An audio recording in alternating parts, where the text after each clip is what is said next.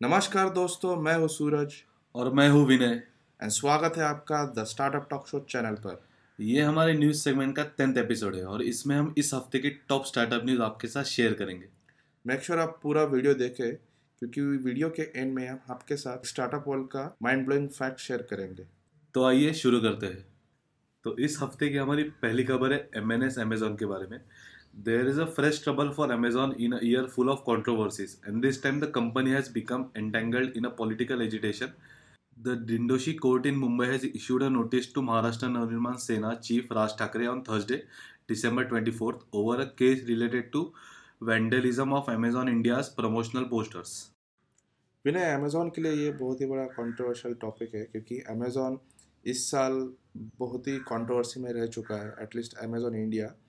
क्योंकि सबसे पहले उनका रिलायंस का डील जो था बिग बाज़ार के साथ, वो उसमें थोड़ा कठिनाई आई थी। फिर उसके बाद जो हमारी गवर्नमेंट है उन्होंने कंट्री ऑफ ओरिजिन के मामले में फ़्लिपकार्ट अमेज़न को खींचा था, और अभी ये MNS का सीन। तो बहुत ही कंट्रोवर्शियल साल रहा है। अगर हम न्यूज़ की बात करें तो MNS के जो चीफ है राज ठाकरे जी, तो उनको कोर्ट ने एक नोटिस भेजा है। और ये नोटिस एक अमेज़ॉन के प्रमोशनल पोस्टर के वैंडलिज्म के अगेंस्ट भेजा है। तो बात ये थी कि अमेज़ॉन ने कुछ पोस्टर लगाया था और जिसको MNS के सपोर्टर्स ने फाड़ दिया। और ये सब मामला चालू हुआ था सितंबर 2020 में, जहाँ पे अमेज़ॉन ने बोला था कि वो कन्नड़ा, मलयालम, तमिल, तेलुगु और हिंदी, ये सब इन लैंग्वेजेस उनके ऐप में लाने का सोच रहे थे। तो तभी MNS के सपोर्टर्स ने या फिर वर्कर्स ने उन्हें नोटिस भेजा था कि आप मराठी को भी इंक्लूड कीजिए, क्योंकि मराठी एक बहुत बड़ा पॉपुलर लैंग्वेज है इंडिया में। तो उसके चलते अमेज़ॉन ने कुछ रिस्पॉन्ड नहीं किया और अभी ये सब कंट्रोवर्सी आ गई।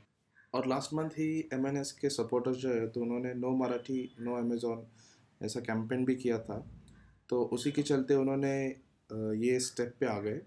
और देखते हैं कि MNS चीफ जो है वो इसको कैसे रिस्पॉन्ड करता है। तो इन्हें आपको क्या लगता है, आपकी क्या ओपिनियन है इस मामले में? मुझे ऐसा लगता है सूरज की जो MNS सपोर्टर्स या उन्होंने जो किया है वो सही है, क्योंकि अमेजोन ने जैसे बाकी लैंग्वेजेस इंटीग्रेट करने का सोचा है उनके ऐप पे, तो उन्हें मराठी के बारे में भी सोचना चाहिए, क्योंकि आप देखें तो सबसे ज़्यादा मेट्रो सिटीज़ भी महाराष्ट्र में है और मराठी बहुत पॉपुलर लैंग्वेज भी है, तो उन्हें वो भी इंटीग्रेट करनी चाहिए उनके ऐप पे। राइट, आपका बोलना सही है, लेकिन ऐसा भी हो सकता है कि मे बी जो मराठी स्पीकिंग ऑडियंस है तो उनको यहाँ पे क्योंकि लिटरेसी भी ज़्यादा है, तो उनको दिक्कत नहीं आती है इंग्लिश इंटरफेस से। तो ऐसा भी हो सकता है, क्योंकि अगर आप देखें तो साउथ के जितने भी स्टेट्स है या फिर जितने भी सिटीज़ है, तो वहाँ पे हिंदी समझने के लिए बहुत हिंदी दिक्कत आती समझने है। के लिए दिक्कत। तो फिर मेरे ख्याल से ये भी पॉइंट ऑफ व्यू हो सकता है अमेज़न का, लेकिन एंड ऑफ स्टोरी ये है कि अमेज़न को ये भी सोचना चाहिए कि ऑडियंसेस जो है, कौन से भी स्टेट की हो, उनकी सेंटिमेंटल फीलिंग्स हर्ट नहीं होनी चाहिए, और इस हिसाब से उन्होंने उनके डिसीजन भी लेने चाहिए। चलते हैं नेक्स्ट न्यूज़ की ओर। और हमारी अगली खबर है एप्पल के बारे में। Despite the violence at the Wistron's factory in Bengaluru apparently hurting Apple's ambitious Make in India plans, the US tech giant is in no mood to make changes in manufacturing plans of Apple products like iPads, MacBook, and other devices in India. The company is reportedly planning to locally source the components required for the manufacturing of iPhones, as it brings in more partners to start the domestic production of its products in the country.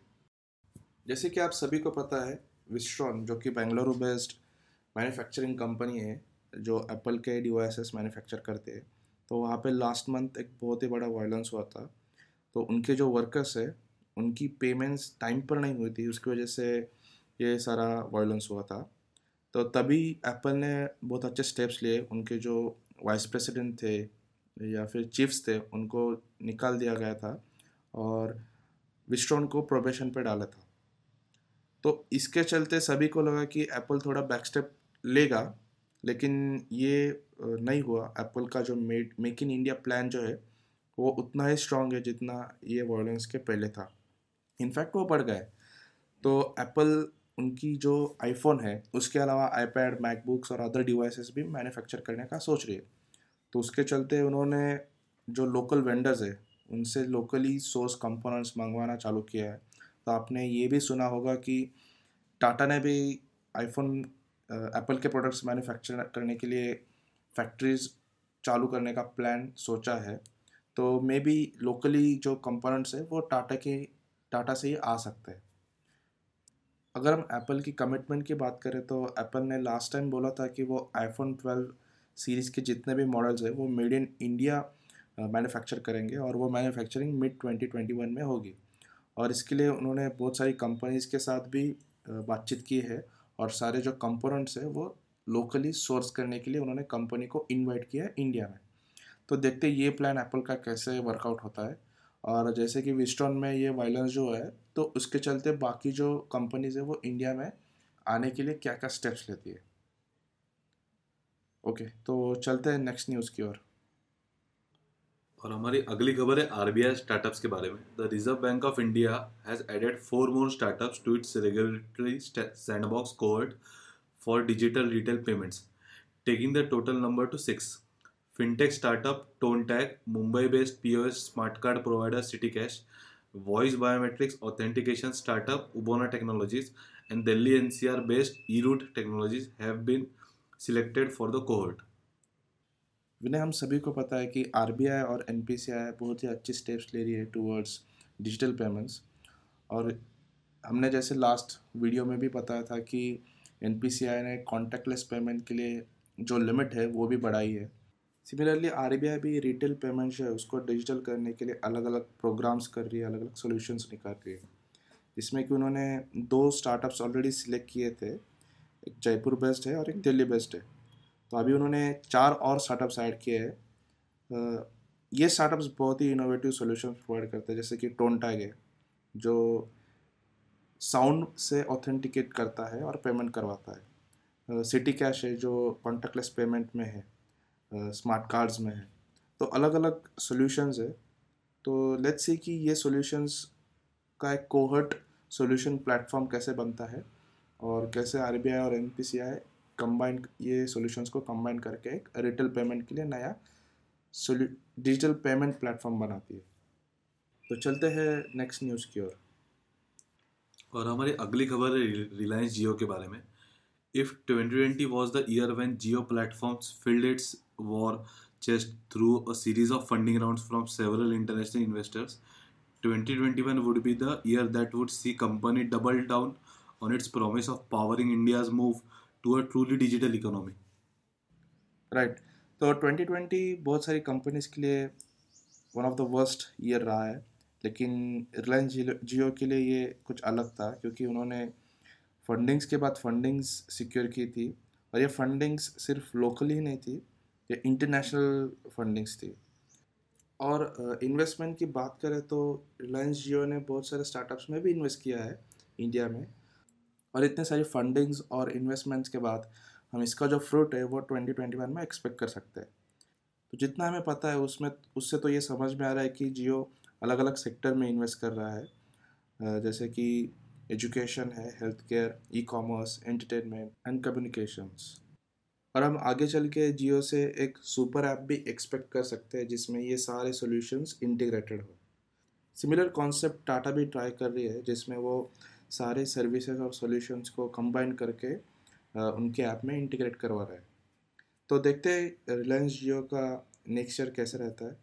तो चलते हैं next news की ओर। और हमारी अगली खबर है Snapdeal के बारे में।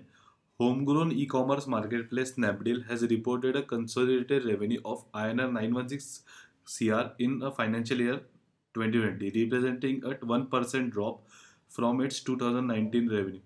Its losses widened in the pre-pandemic fiscal. Losses grew to 47% from INR 186 crore in financial year 2019 to INR 274 crore in financial year 2020.